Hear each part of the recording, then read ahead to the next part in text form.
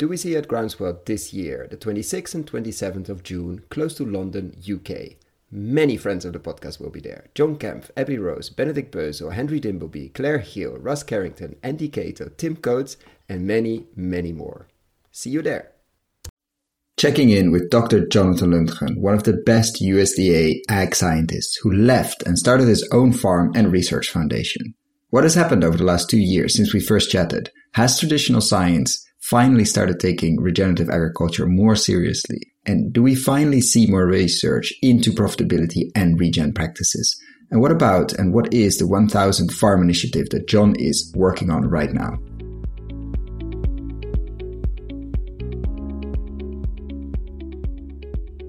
This is the Investing in Regenerative Agriculture and Food podcast, investing as if the planet mattered, where we talk to the pioneers in the regenerative food and agriculture space to learn more on how to put our money to work to regenerate soil, people, local communities, and ecosystems, while making an appropriate and fair return.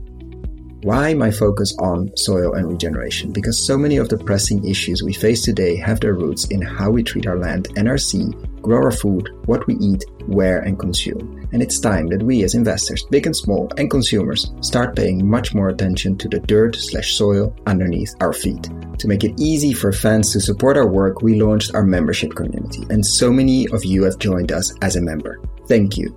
If our work created value for you, and if you have the means, and only if you have the means, consider joining us. Find out more on gumroad.com/investing-in-regen-ag. That is gumroad.com/investing-in-regen-ag. Or find the link below. Welcome back to another interview. Today, we have back Dr. Jonathan Lundgren, the founder of Blue Dashers Farms, and I'm going to butcher this foundation name, Agdices Foundation. We had him in May 2020. You got it. Which is almost to the day 2 years ago, which were an interesting 2 years, to say the least. And we talked about almonds, profitability, grains and profitability, and the connection to regenerative practices. And I think a lot has happened since then, but it's much better to ask it to the man himself. So welcome back, John. Yeah, so good to be here again. Yeah. And for the people that, of course, I will put the link below on the interview we did before. For the people that didn't listen to that, shame on you, and go and listen. Not now, but stay here. In a few minutes, how would you describe your ag research journey, and where did you get to where you are now? Also, a few more minutes. I mean, it's always interesting to hear this story. Yeah, so I was a scientist within the traditional, scientific matrix. I worked for USDA for around 11 years, and I was very good at that world. And then he's not saying that to brag, by the way. Just Google him. You will see. But I could drive through Iowa or eastern South Dakota and look at acres and acres of corn and soybeans and cattle. And it was like, my research isn't changing anything. Farmers aren't getting better. It's getting worse for farmers. It's getting worse for society. And my research is being used to do that. And so I decided it's time for a fundamental shift. And so I quit. And we started something totally different. We started grassroots style science that's rethinking how science is applied in order to support an evolutionary shift in our food system towards regenerative agriculture.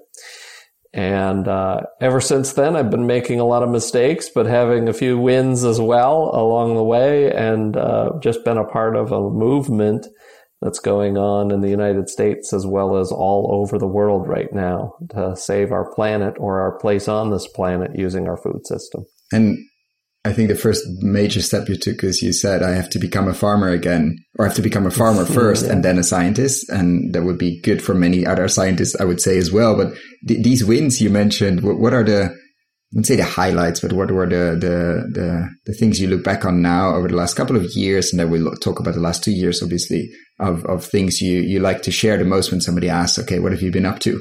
What are the things you like to look back on? Could be the mistakes as well, obviously. But what are a few things you like to point to?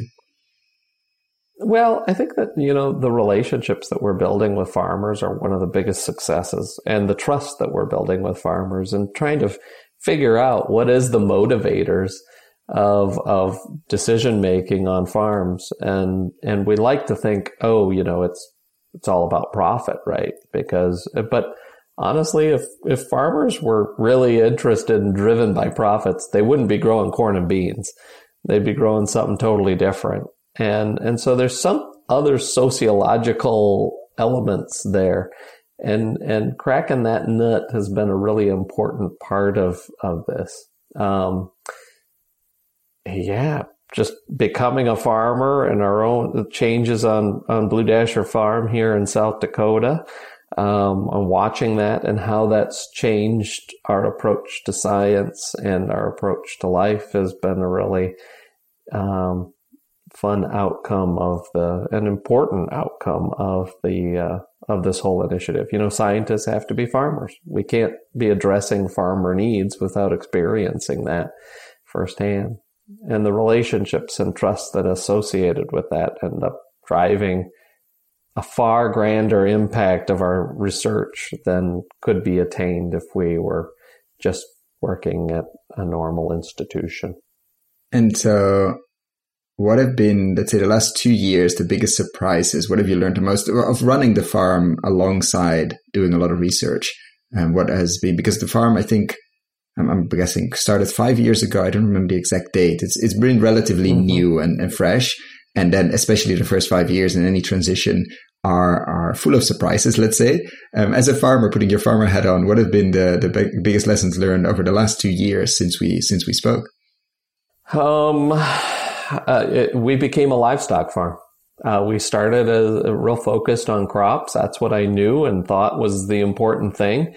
And now I think our bread and butter is lamb production, pork, poultry, eggs, and honey. Those are the things that we think are the most beneficial for the land as well as for ourselves and our community. Those are the things we enjoy producing the most. What triggered that? If it's not profitable, because you just mentioned farmers are potentially not driven by, or probably not driven by profits alone. What triggered that? Because you went into it as a crop farmer, potentially vegetable farmer, and livestock is very different.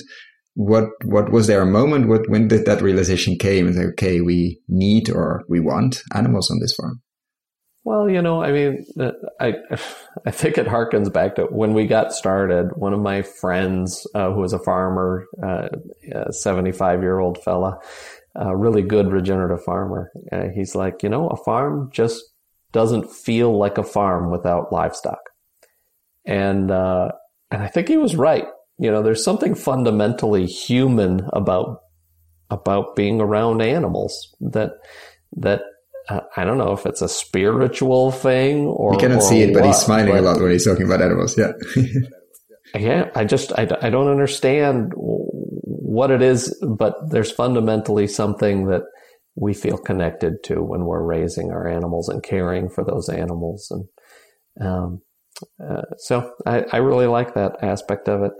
The other element that I'm starting to realize more and more is that in order for us, regenerative agriculture isn't really even the answer to our planetary scale problems. It's a more fundamental sociological shift that needs to happen right now, that we need to, as a society, slow down.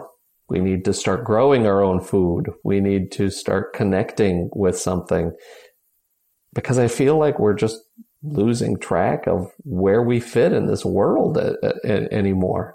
And as an artifact of that, this industrialized food system that's having all kinds of problems ends up evolving, and a culture ends up evolving that uses currencies that don't make us feel whole.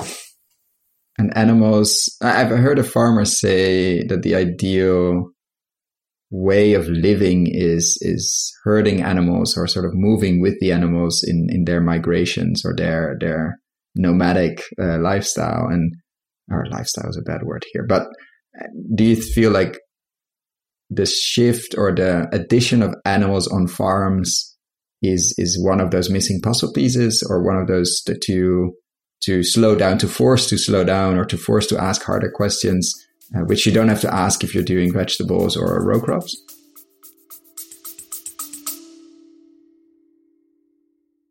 Do you want to learn how to invest, or are you an entrepreneur and want to build companies in the regenerative food and agriculture space?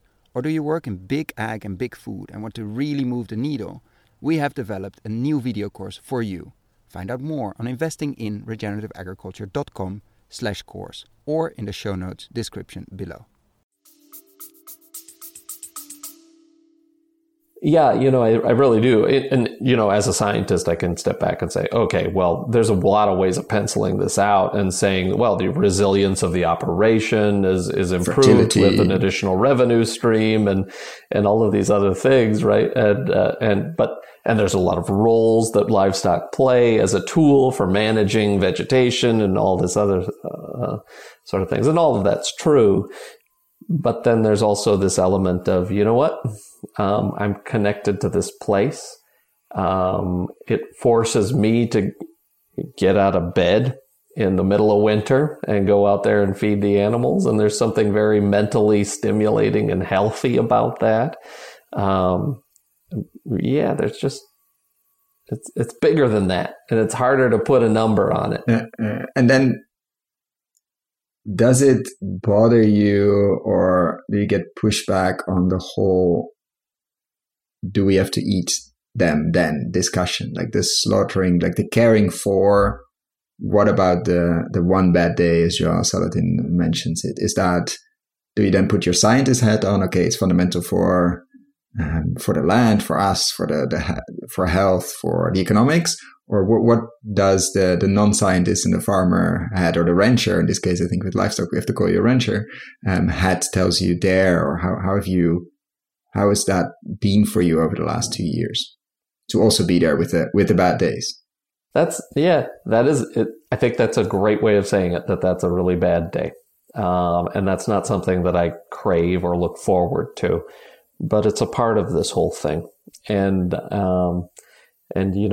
I respect the hell out of the animals that are on this farm and treat them as well as I possibly can.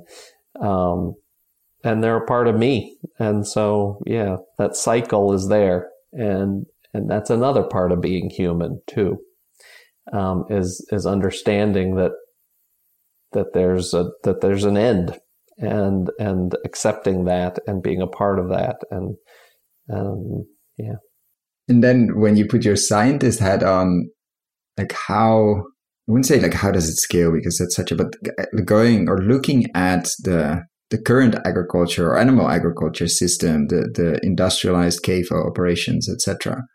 I wouldn't say how would that transition, but do you see a transition possible there? Do you see with getting the animals back on the land, caring for the land or caring for the animals, like how is there a shift happening with that, or is it still very much one side? Okay, let's squeeze in as much grain and beans as possible into these animals in a closed system, and then there's some grass-fed and finished people on the other side, and they're the vegan movement in the other corner, and we're all shouting at each other basically.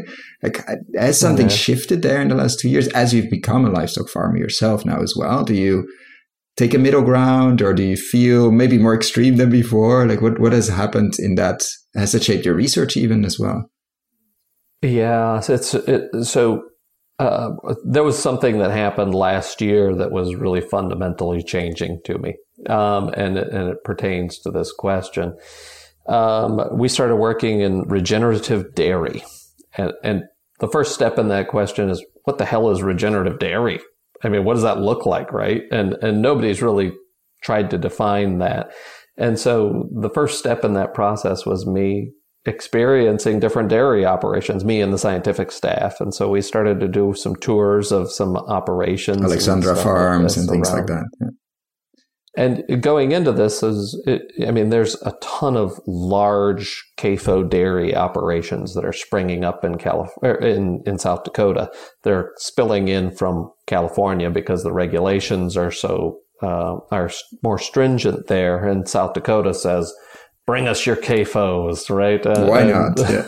Which is, it's really disturbing to me. And I can say, people who run these operations are morally challenged. They're obviously disconnected from what they're trying to do. or to these animals. They can't even picture, a life living in a confinement, that they never see green grass, right? They never get out. And so I went in there with that viewpoint.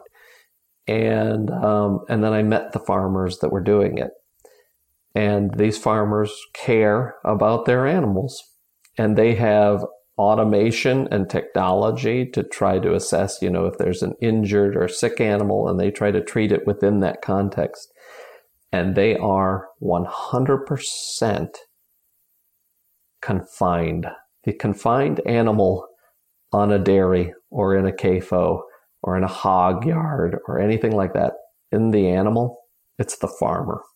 They are stuck. They are saddled with debt for generations because somebody convinced them, the CAFO builder convinced them that this would be a good business decision.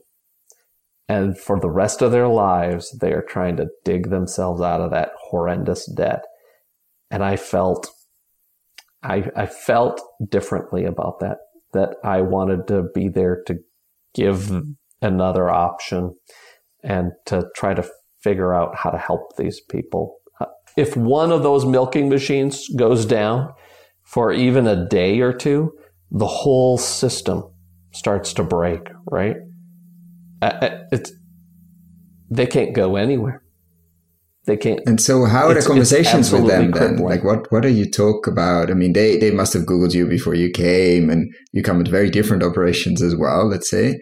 Like what are they? Yeah. Are they curious? Are they asking questions? Or maybe they don't want to see because it just make you very sad if you're locked into something and you see, I would say, the green grass outside, but you see other options. It's not, it could also be very, very depressing.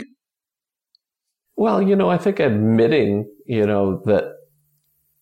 that you're trapped and that your children are trapped, they can admit it on one hand, but not understand that there's an alternative. And so that's kind of the confinement, I guess, is that they're. And have you seen alternatives? When we talked about, have you seen other, like you visited multiple ones? Yeah. I'm imagining multiple styles or systems, and were the ones that made you happy and made you, even though the dairy gets always the huge pushback of like should we even be consuming milk because of the whole mother calf let's say challenge, and like what do you see there, and like the best performing or the best ones you visited, how do they approach that tension or that dynamic? The best ones have animals that are on green grass every day. And we literally we went from that CAFO dairy to a small pasture dairy operation, where they grow local milk for their community that's raw milk. And the animals were literally like jaunting and running through the pasture. They looked like totally different animals, right? And their calves were in association with them. And yeah, it was a totally different ball game. But the scale was much smaller. And the more that I think about this, the more we have to understand that we need a lot more farmers, and we need to be connected to our own food production. I mean, when you think about scaling, like farm to school or farm to local communities or something like that, when you have millions of people aggregated, not all of those people can learn their farmers. I mean, when you think about, okay, if you've got 400 kids in a small elementary school or something like that, that's 400 carrots a day that you need to produce. And the scale that's needed there, suddenly you start thinking, okay, how do you accomplish this? And I think more people need to grow food. And so why aren't we, in a sense, I mean, it seems to be happening as well. Is that partly that we don't think there's a career there? People in the city, let's quote unquote, let's generalize here, but like what would be needed to unlock many more people, let's go from 1%, I think in the US is involved in farming, to 10%. Like, what would be needed to do that? Or do you have any ideas on that? Or maybe you say, I don't know. This is an impossible question. We think about these issues every day. We have conversations here in our research team every day, our scientific team, and that's just a part of our culture, right? Is there's enough people throwing their hands up saying, I don't know. We need somebody that's doing something. And, steps in this process are, number one, it harkens back to this concept of our society needs to change. Our best farm sales was the day after COVID was announced, because people weren't running to the fast food restaurants. They were thinking about cooking. They were thinking about local some of production. that stuck. Like after, and the end, because I saw some of these things obviously went 300%, etc., and most of them, something stayed there. Not all, but many of the direct to consumer ones, and not direct to restaurant ones. I mean, that's a difficult business, although it's coming back. But direct to consumer, some of that stayed. Is that the same with you? Are you now operating at a higher level of sales? Yeah, I think we are, and people are understanding that a little bit more too. It did, society resumed its rat race, but at a different pace, I think. There's a larger proportion of the United States population that are just slowing down and not going back to work, realizing that they were working to pay somebody else to raise their children, for example, or to grow their food. Or to grow their food. And that shift I think is going to amplify. I think there was a lie that was told to society that we believed, and that was that the currency that was most important was money. And there's a lot of other currencies that make us feel like ourselves, like human beings. And that's not saying that money isn't important or anything like that. Says the guy that the only one that ever did research on profitability and regen ag. But yeah, that doesn't mean that profit is the only thing that drives you, obviously. So isn't that interesting? I mean, that's been a real evolution over the last 2 years for us. Sure, we can provide those numbers, but which are very compelling. Let's not. I mean, anybody that's interested, can it be profitable? Etc. Go and look at the papers. They are extremely compelling. Twice as profitable. And we're about to have one on rangelands coming out, and we have cash grain systems in the Northern Plains coming out. We're in vineyards and cherries and apples and all across the United States. 1,000 farms we're going to be visiting. And we'll be doing full economic analyses on each of these things, right? And in all these different crops, the general, because I always say, obviously, you look at higher profitability, or at least the same, lower volatility, lower costs. Is that a general, or does it really depend on the crop, or is that the general, say the red thread that goes through all of these when you're looking at all of these different crops and different contexts, etc.? If you had to summarize it, what would be there? Is there a connection between regen practices and done well, obviously, and profitability? Yeah, so essentially, it's. If we'd really dumb it down, it's lower input costs and greater profits. And depending on the system that you're looking at, the relative contributions to the overall profitability are different. Like for corn, lowering input costs was the primary reason for the overall net profitability increasing. In almonds, you didn't lose money by going regenerative, but you did gain money based on premiums that are associated with that, the end product. And so it depends, but yeah, it's the bottom line. Depends, grows. But it's always net profitability is always higher. Yeah. And we talked about it as well last time on the almond side. I remember like a small, of course, it's not all about, and it shouldn't be about profitability, but a small increase there could mean your children stay on the farm. And a small increase on these things mean a fundamental difference. If you're so at the edge in terms of margins and profitability, 10K, 20K or whatever per year in summer makes an enormous difference because somebody can stay, and makes an enormous difference because new energy comes in. It makes an enormous difference to drive this, or gets other currency, which could be family or time around, or whatever other currencies we come up with. So it is fundamental to, I think, to dispel the myth of this is all nice and fun, but only if you are a rich landholder that doesn't have to live of the farm. You can do these kind of hobbies. That's the like, yeah, that's not true. No, it's not that at all, right? It is, it's the only way that our farming community is going to remain profitable. And what holds the rest back? Like if this data is available, I remember that almond farmers finally won, like one of the two you looked at visited the other one and looked at the profitability or looked at the pest number, and saw that even though he sprayed 5 times a year, did exactly what the universities told him, he had the same amount of pests as his neighbor who never sprayed. Like that was a trigger moment. Like what other trigger moments do we need if the data is so clear?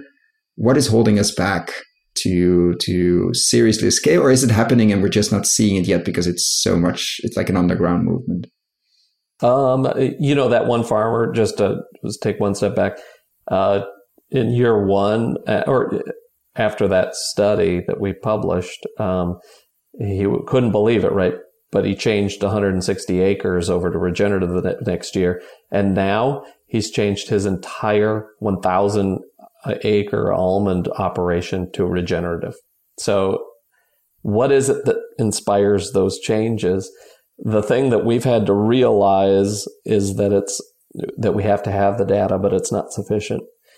And when we got started, we can have that conversation. 2 years ago, regenerative was a dirty word in almonds. You couldn't go into the Central Valley of California and talk about regenerative because regenerative doesn't work here, right? Like it's a thing. That's and even after funny. Seeing the data, right. The data, even after the data came out that said it was twice as profitable and all these other wonderful metrics, carbon sequestration, life promotion, water is huge out there. That wasn't enough, right? Regenerative still isn't okay. You know what changed is we had a presence there. The scientists would show up and we would talk to the farmers, and we weren't selling them anything, right? Instantly, the farmer, when you walk onto a farmer's field or into their office, they're wondering, what's this guy going to sell me? And suddenly they look like, oh, you want to give us, $7,500 worth of free information about our farm because you just want to help? That that was like a weird thing. Yeah, I wouldn't trust it either, but yeah. We had a field day a couple months ago. 320 people from up and down the Central Valley came to that field day, and it was regenerative almonds. The almond board showed up even. And was there a lot of skepticism? We had that, or was there real interest? Yeah. There was real interest, and we're working with some of the largest almond producers in the state now, helping them to make a transition. And when they say, this can't work, I'm not going to make that management, it's like, all right, to hell with you then. You know what? We don't have time for this. If you're serious about change, we'll work with you. But if you're not, don't waste our time. And you know what? What I told them that really got their attention is regenerative agriculture is the future of your industry. You can either change and evolve with it, or you can go out of business. And I don't care one way or the other. But I'll be there if you're interested in making that change. They got that. And they're not used to somebody saying that. No, because everybody tries to sell them something, obviously. And has the last, I would say, 6 months of political tension, and obviously the war we're in now, especially around input prices, has that, we all expected, or maybe I expected, that would start some serious conversations about high input driven extractive agriculture, very, very fragile because inputs come, apart from the fact that they're extremely damaging and all of that, but also just very fragile because they come from far and support certain regimes that we're not too happy about, let's say. Has that, have the last months been more intensive in terms of inbound calls? People are interested, people that were a bit on the fence of this weird biofertilizer stuff and compost and etc. Suddenly are like, let me give it a try because these prices are not sustainable, or has that not happened yet? We're hearing about that. We're making that a part of our dialogue, it hasn't really changed anything except maybe in terms of magnitude, but the same trends were there. Input costs, I mean, farmers haven't made more money over the last several years. Input costs continue to rise, profits, there's a lot more money being made off of farming, but it isn't about from the farmers. It's about all of the other people that have come in to make money off of these farmers. And so as input costs rise, the farmers aren't, prices can go up, right? Corn and soybean prices are through the roof right now, but farmers aren't going to make more money. They're going to put it all into the inputs. And so these companies that are parasitizing the farmers are making a ton of cash. But that isn't okay, right?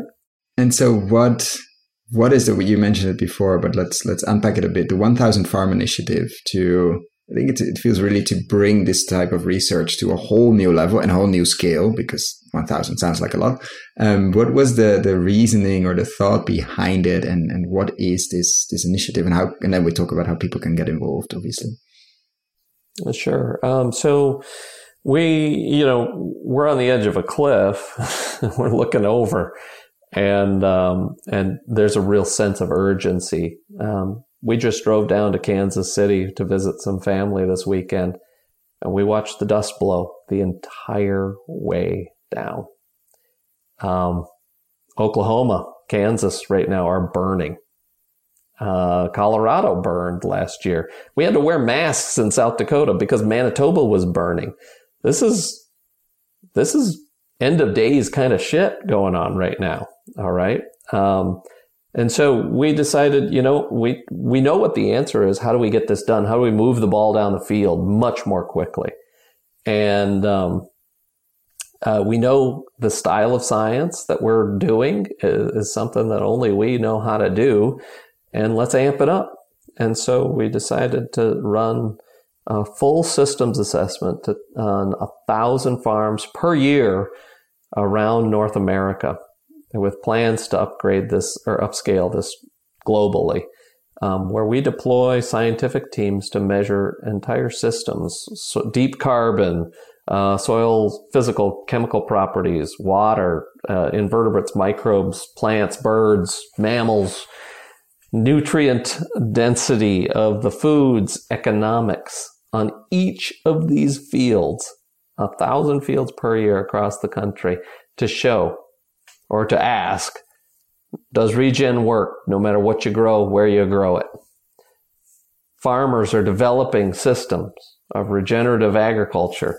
How can we use empirical assessments to make roadmaps to remove risks associated with this transition process? And then does regen deliver on its promises? Is this the solution to climate change that people are talking about? Does it reverse desertification? Does it improve rural community status?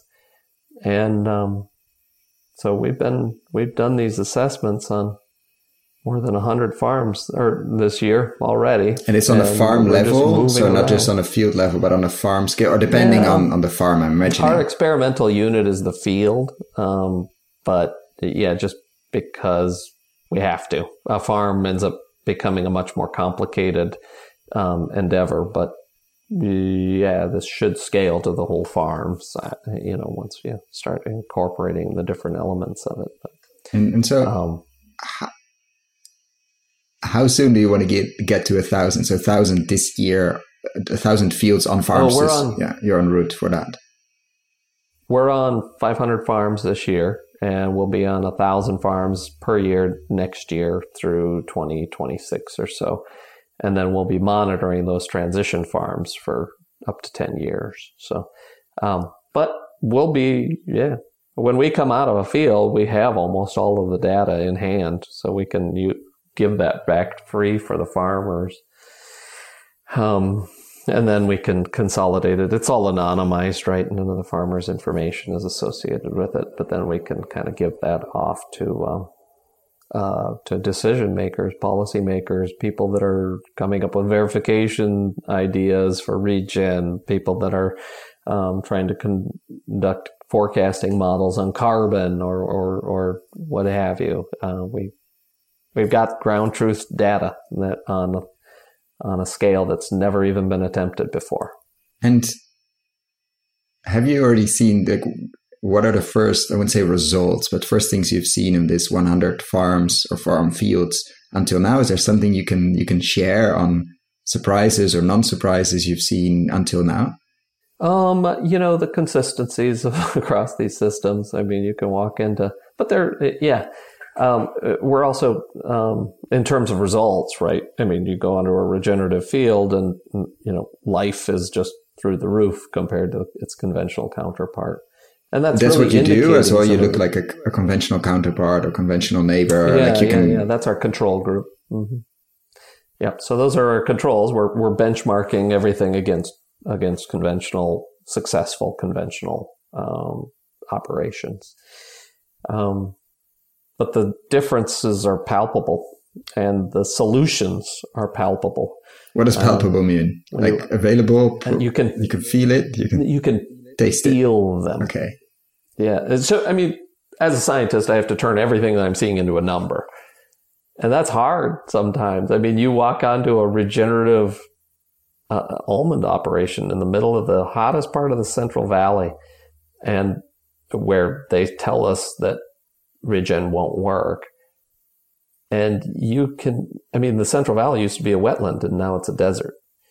And you walk onto one of these farms and the temperature is cooler and you hear birds in the air and you can smell life and turning that into a number is really challenging. So what do you do then? What do you do, John? How do you turn it into a number that then we can send to policymakers? We take redundant measurements of each of these different facets of the system and consolidate it. But boy, won't that be nice when we can consolidate that into an index of some sort of environmental quality or something based on, how many birds, how many bugs. It's all trends and scales together. Even the profitability is scales with how much life you have on that farm. So are there really no trade-offs there? Like, have you seen trade-offs there? Maybe on the speed of the transition or on the complexity, maybe that's not even possible, but over-complexify. Have you seen any trade-offs in the signals so far or the results so far? No. Mm-mm. So just an amazing, good story, basically. It's crazy how consistent it is across all of these different elements of the system. Just crazy. Does it make you suspicious as a scientist, putting your scientist hat on? Too good to be true? No, it makes total sense. It makes total sense.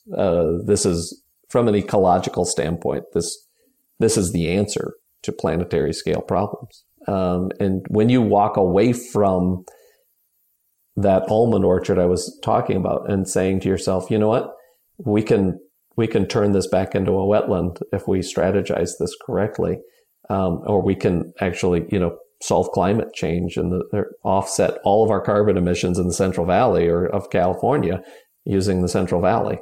Because that's what it suggests now, because we see a lot of pushback from certain circles, I have to mention, on this carbon piece.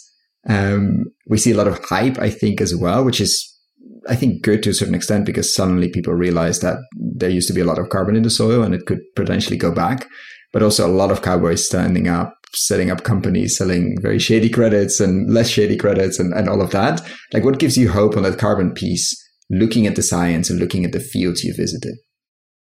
I think it's the only answer to the carbon crisis, right? And if we make this a dialogue about carbon, then we're losing before we start, because we have to understand that really all carbon is an artifact of life. And so if we establish an incentivization program that's focused on carbon instead of on promoting life on a farm, you're going to lose. There's too many cheaters that are going to move in and try to take advantage of that system. And that's what got us into this mess to begin with. But if you focus those incentive programs on promoting plant and animal life on your farms, or microbial life, you can't lose. You can cheat. Can't cheat with life. And so how would you shape a system like that? If somebody says, okay, John, I would give you the power to shape, let's say, an ecosystem service, even though the word is horrible, system where we're going to sell, let's say, ecosystem services to others in a forced market, like everybody has to. Like, how would you shape? What would you measure? It's got to be reductionist, because we cannot measure everything. We cannot actually measure the complexity of life, and that's okay as long as we acknowledge that. Like, what would be good proxies for you if it's not carbon? I don't know that that's even a question for us, because what's happening right now is an evolution of our food system, right?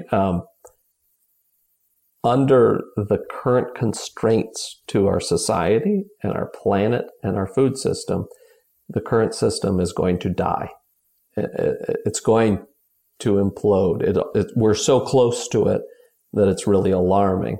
And the only way that we're going to survive is with regenerative agriculture. And so the regenerative food systems, because of our profit analysis, they don't have to have incentive programs, right? I mean, if those incentive programs can make it more attractive to change or something like this. Or de-risk, like you mentioned before, the transition risk. We could even be in your head, obviously. It doesn't have to be real risk, but if it's perceived risk. Perceived risk, right, yeah. And that's fine, but it's not necessary. And I think that's what, as additional farms fail, the only ones that are going to be standing are the regenerative ones. And so, from our perspective, do you incentivize life or carbon or whatever? No, I don't think you need to incentivize any of it. You just need to stop giving incentives to poor practices and remove some of the food safety issues or laws and things like this that are real hindrances. Remove crop insurance that are supporting a dead and broken system. And you mentioned we compare to successful conventional ones. Do you see even the successful conventional ones struggling or close to the edge, or are, like, let's say, the top in the conventional extractive ones are probably the last ones standing of that sector? Or are they even on the edge, or are they looking at transitioning as the almond grower we talked about before? Some of them are looking at transitioning and some of them aren't. And that's always the way with society, right? Our economic analysis isn't complete. We don't do whole farm analyses or anything like this. We focus kind of the ins and outs as almost a checkbook balancing operation for a particular field operation. And that tells us the relative profitability in that one snapshot. What it doesn't reflect is the brittleness of a larger operation. And we had one farmer friend of mine say, I am a farmer. Every year I borrow $800,000 to make $850,000. And our economic analysis doesn't reflect that. It doesn't reflect where people are at. How on earth, if an acre of land is $10,000 an acre, which it is pretty often around our area and around there, how on earth, even with the best corn prices, would you ever in your lifetime pay that off? And our farming community is so overextended on debt and just trying to squeeze out being able to pay that mortgage in order to keep the chemical companies and the seed companies and all the other companies that are making money off of them in business. We're going to break down mentally before we break down economically, but I have a feeling both of those things are already happening. And so what will happen? Will they collapse or one-on-one, and then will the land prices collapse as well and give access to a whole new generation, or will they stay high and will the largest one surviving that still has an okay relationship with the bank buy the neighbor and keep getting bigger until what is needed? Prices need to come down at some point to reflect the real carrying capacity?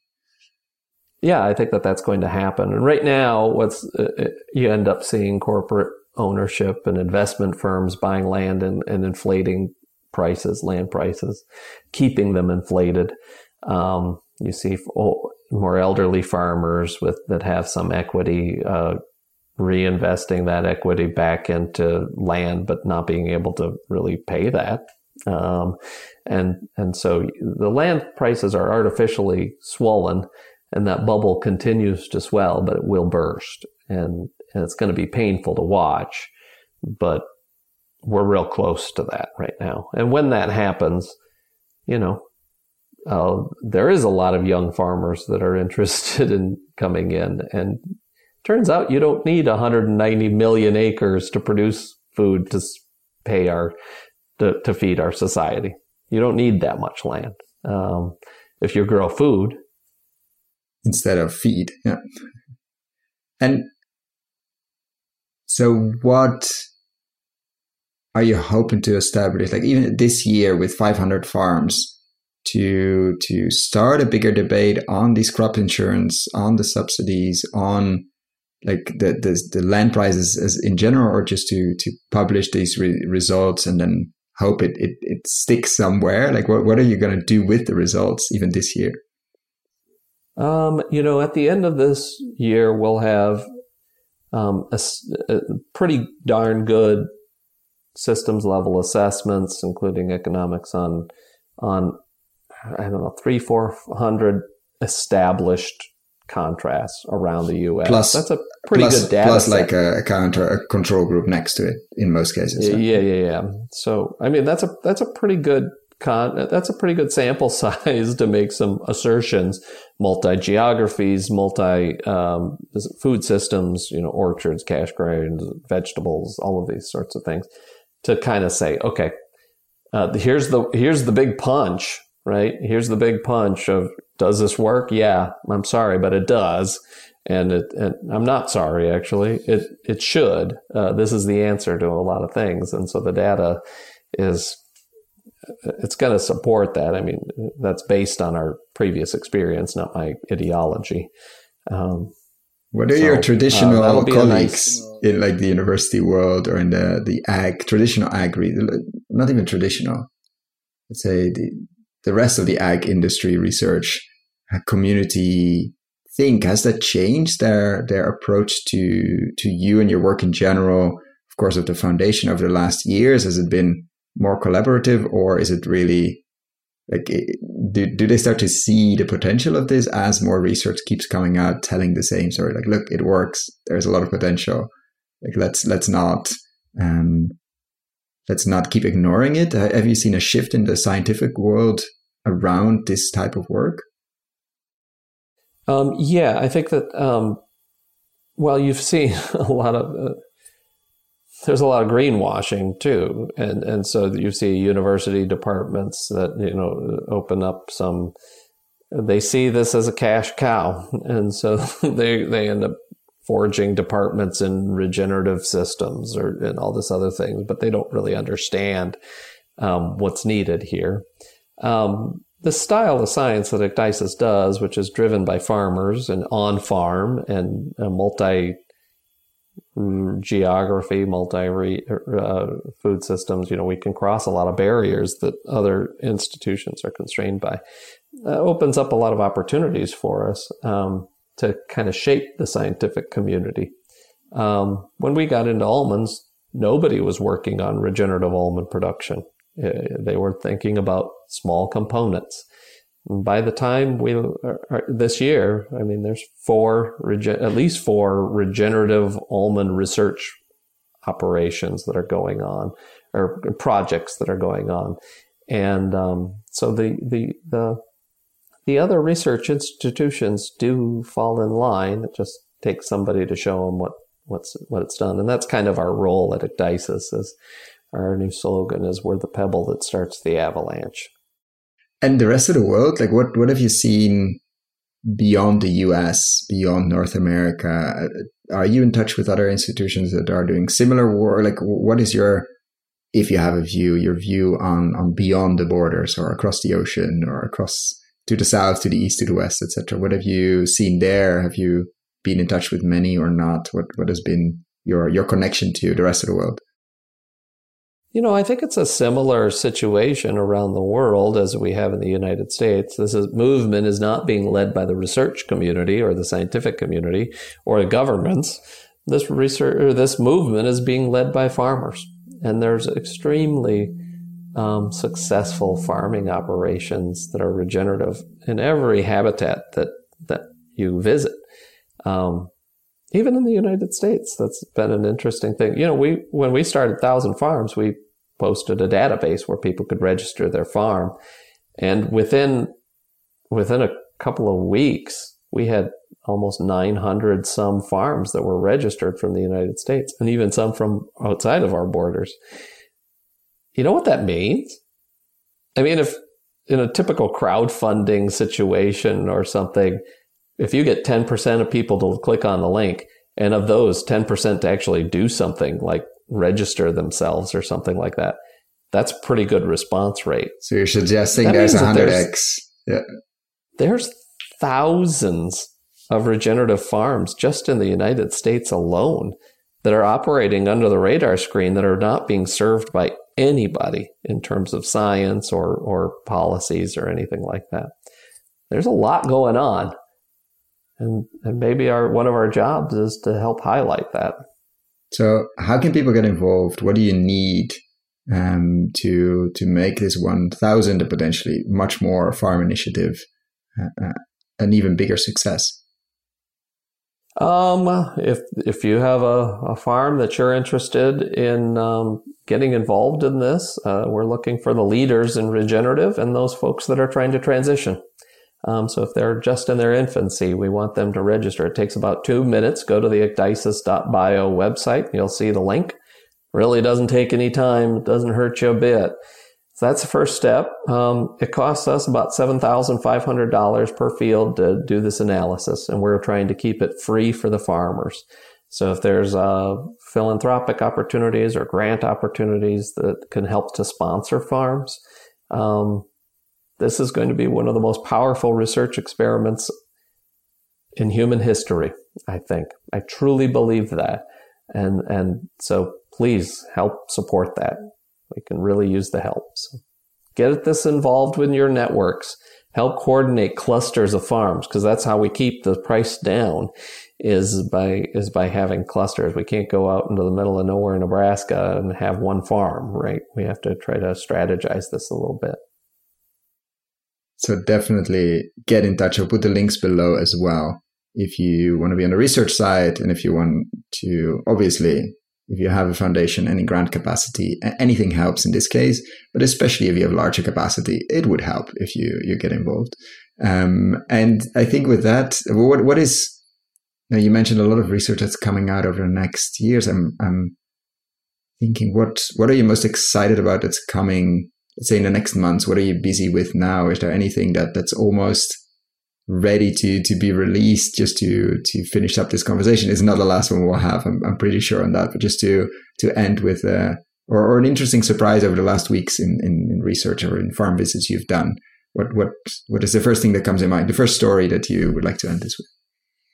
Yeah, there's two things. Number one is that, we have a couple of 3-year transition stories that are starting to come out because we've been monitoring the same farms up in Canada and down in Kansas, and the rate of change and magnitude of change that's we've seen in just 1 year is pretty profound. So this isn't going to be as risky as we thought it was. And they'll come out as case studies or as research? Like what? How do you see them on the website? We'll be publishing those. Okay. We'll be submitting those within the next couple of months. And then looking at birds as well as invertebrates and things and how those change in relation to soil quality and all those other wonderful things. So, and then the other thing is, this 1,000 Farms initiative is exposing us, like getting our hands dirty on just about every food system in every region on a continent. And the stories that are involved there really get me excited about sharing, the success stories of these farmers, but in the personal stories of the people that are really making a change. So we're exposing ourselves to our food system at an intimacy and scale that has never been, I don't think anybody else has that. But then also we're studying this at a key pivotal point in human history of the evolution of our food system and a real change. And so I think that telling that story is going to be really fun for us. And probably a key point, and I wouldn't say even in human evolution as well, or the Earth evolution, not just the food system. This touches, as we mentioned at the beginning, absolutely everything. And we have to slow down, or we have to start somewhere with food, probably. Yeah, I think it's a really good way of starting. And with that, I want to thank you so much for your time. Be conscious of your time as well. And thank you for sharing this morning and hopefully a lot of interesting case studies, a lot of interesting stories, backed by science, backed by non-reductionist science to give wings to this movement and this transition. Thank you so much for, of course, the work you do and coming on here for the second time to share. Oh, my pleasure. Thanks for giving us some time.